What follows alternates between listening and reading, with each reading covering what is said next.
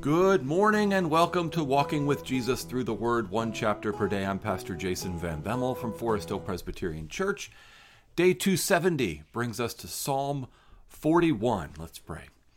Heavenly Father, thank you so much for this day, for another day to spend in your Word. Thank you for Psalm 41 and the opportunity we have to look at it together this morning. We pray that you would bless our time in Psalm 41 and grow us in knowledge of you, understanding of you, love for you, and understanding of your love for us. Father, make our hearts tender and receptive to your word by your Spirit. We pray this in Jesus' name. Amen. Psalm 41 is written to the choir master, and it is a psalm of David. Blessed is the one who considers the poor. In the day of trouble, the Lord delivers him. The Lord protects him and keeps him alive. He is called blessed in the land. You do not give him up to the will of his enemies. The Lord sustains him on his sickbed. In his illness you restore him to full health. As for me, I said, O Lord, be gracious to me. Heal me, for I have sinned against you. My enemies say of me in malice, when will he die and his name perish? And when one comes to see me, he utters empty words, while his heart gathers iniquity. When he goes out, he tells it abroad. All who hate me whisper together about me. They imagine the worst for me. They say, a deadly thing is poured out on him. He will not rise again from where he lies. Even my close friend, in whom I trusted, who ate my bread, has lifted his heel against me. But you, O Lord, be gracious to me, and raise me up, that I might repay them. By this I know that you delight in me. My enemy will not shout in triumph over me. But you have upheld me because of my integrity, and set me in your presence forever. Blessed be the Lord, the God of Israel, from everlasting to everlasting. Amen and amen. That is Psalm 41. David writes this psalm probably out of a life experience that he had of a significant illness. It appears that he was bedridden from sickness and that his enemies were maliciously gossiping against him, saying that he's not going to get up from the sickbed. He's going to die from this. And they're rejoicing over it, and they're looking forward to it. But David has been one who has loved the Lord. He says, blessed is the one who considers the poor. David's consideration of the poor, David's care for the poor in the land and for the outcast and for the marginalized, for those who are powerless, weak, and who need the king's protection and provision, David's consideration of them is evidence, it's fruit that flows from his love for God, from the fact that he is a man after God's own heart. He knows that God has a heart for the poor, that God is father to the fatherless and the protector of widows is God in his holy habitation, as the psalmist says. And that God says he defends the cause of the fatherless and the widow in Deuteronomy, and he calls his people to defend and uphold the cause of the sojourner, the fatherless, and the widow. And so it is the fact that David is indeed a man after God's own heart that he considers the poor. We talked about this on Sunday in our sermon in Isaiah 1, that love for God flows into love for neighbor, and particularly those neighbors who are not naturally our friends or family members or people who can pay us back for the good we do to them. That's what Jesus said. Jesus said, if you only love your brothers or your friends, what more are you doing than the Gentiles or the tax collectors? Even they love their brothers and their friends. But if you love your enemies, if you love the poor, people who either don't owe you anything, you don't owe them anything, or people who can't pay you back in any way, then you show that you are children of your Father in heaven. So the consideration of the poor, it's important, but it's important as a measure of how much we truly love God versus how much we just say we love God. And David has been one who considers the poor. And so he believes that God will protect him. Now, some people have taken like this opening stanza of Psalm 41 and have distorted it. And they have said, basically, if you're generous and you give to the poor, then you will never get sick severely. You will be restored to full health. You will not ever suffer defeat. You will have victory in all of your trials and tribulations. Now, of course, if you belong to God, and if you have been redeemed by the Lord Jesus, if you love God because he first loved you, and you show that in your treatment of others, then it is true that in the ultimate sense, you will not suffer eternal sickness because you'll be raised up on the last day.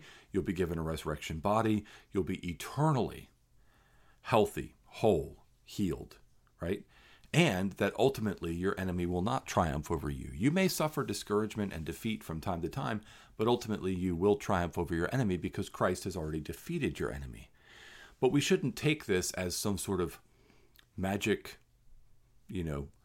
pathway to earthly prosperity and health. Just say, hey, give a lot of money to the poor and you'll be rich, like some people say. That's not keeping in the spirit with the whole counsel of God's word and with all that God says. Now we see something else here besides just David's own situation. And it really becomes clear to us in verse 9. David had said, they say a deadly thing is poured out for him. He will not rise again from where he lies. And then verse 9, he says, even my close friend in whom I trusted, who ate my bread, has lifted his heel against me. Now, the gospel writers pick this up and apply this to Judas and his betrayal of Jesus. And Jesus himself probably had this scripture in mind when he said, it's he who eats the bread after I've dipped it in the cup who will betray me. And he dips the bread in the cup and he hands it to Judas. By the way, that's, as far as I know, the only time we have any kind of intinction practiced in the New Testament is when Jesus dips the bread in the cup and then gives it to Judas to identify him as the traitor. So I think that's yet another argument against the practice of intinction in churches. It's unbiblical and unwise practice. Anyway, if you don't even know what that is, forget it. Just a little thing for people who know what that is and who are concerned by the corruption of the Lord's Supper in churches. But this is about Jesus. So Psalm 41, although written by David and written out of David's life and reflecting things that he really experienced, by the Holy Spirit, David is lifted up beyond himself, and he's filled with words that speak not only of himself, but also of Christ. I think all the Psalms are ultimately about Christ, and all the Psalms are really the prayer book of Christ. Many of the Psalms are written by David, and there's kind of different ways in which that manifests itself. Sometimes David will write things in the Psalms, like in Psalm 22, about having his hands and feet pierced, and he can count all his bones, and he's describing crucifixion, and that's something that never happened to David in his life. Or he speaks of resurrection. You will not allow your Holy One to see corruption in the grave in Psalm 16. That's something that never happened to David. David's body did see corruption in the grave. So sometimes David is so inspired by the Holy Spirit that he writes things that are not true of him, but only true of Christ. The Lord said to my Lord, sit at my right hand until I make your enemies a footstool for your feet. David there is talking about Yahweh, the Lord, saying to his Lord, his Adonai, which is the Lord Jesus Christ. So some of his Psalms are only about Jesus. Others, many others, are like Psalm 41 in that they do truly reflect circumstances that he probably went through. We don't know exactly what sickness this is, but it seems to be something that David experienced. And yet, by the Holy Spirit, and his union with Christ, because David was united to Christ by faith, just as we are united to Christ by faith, he's used by the Holy Spirit to reveal us things about Christ. So, Judas is referenced in verse 9 as the close friend in whom Jesus trusted. Jesus entrusted him with the money bag. He ate the bread, even at the Lord's Supper, and he lifted up his heel against him. Then we see verse 10 as a prayer of Jesus for resurrection. But you, O Lord, be gracious to me and raise me up that I may repay them. Jesus was raised from the dead, and exalted to the right hand of the Father, and he reigns forevermore, and he is subjecting all of his enemies to his will, and he will make a final end of all of his enemies when he returns again. So, God the Father delights in the Lord Jesus Christ. Verse 11, by this I know you delight in me. God the Father delights in the Lord Jesus Christ, in that his enemy cannot shout in triumph over him, because he has risen again. And Jesus is in the presence of the Father. He's at the right hand of the Father. So he says, you have upheld me because of my integrity. And that's true. Because Jesus was perfect, because Jesus was sinless, because Jesus obeyed his Father in everything, the Father vindicated him, delivered him from death, and raised him up and set him in his presence forever. So you see, it takes this turn in verse 9, and really, I think verses 9 to 12 are more true about Jesus than they were necessarily about David, although David through Christ will experience these things as well, but they're more true for Christ than they are for David.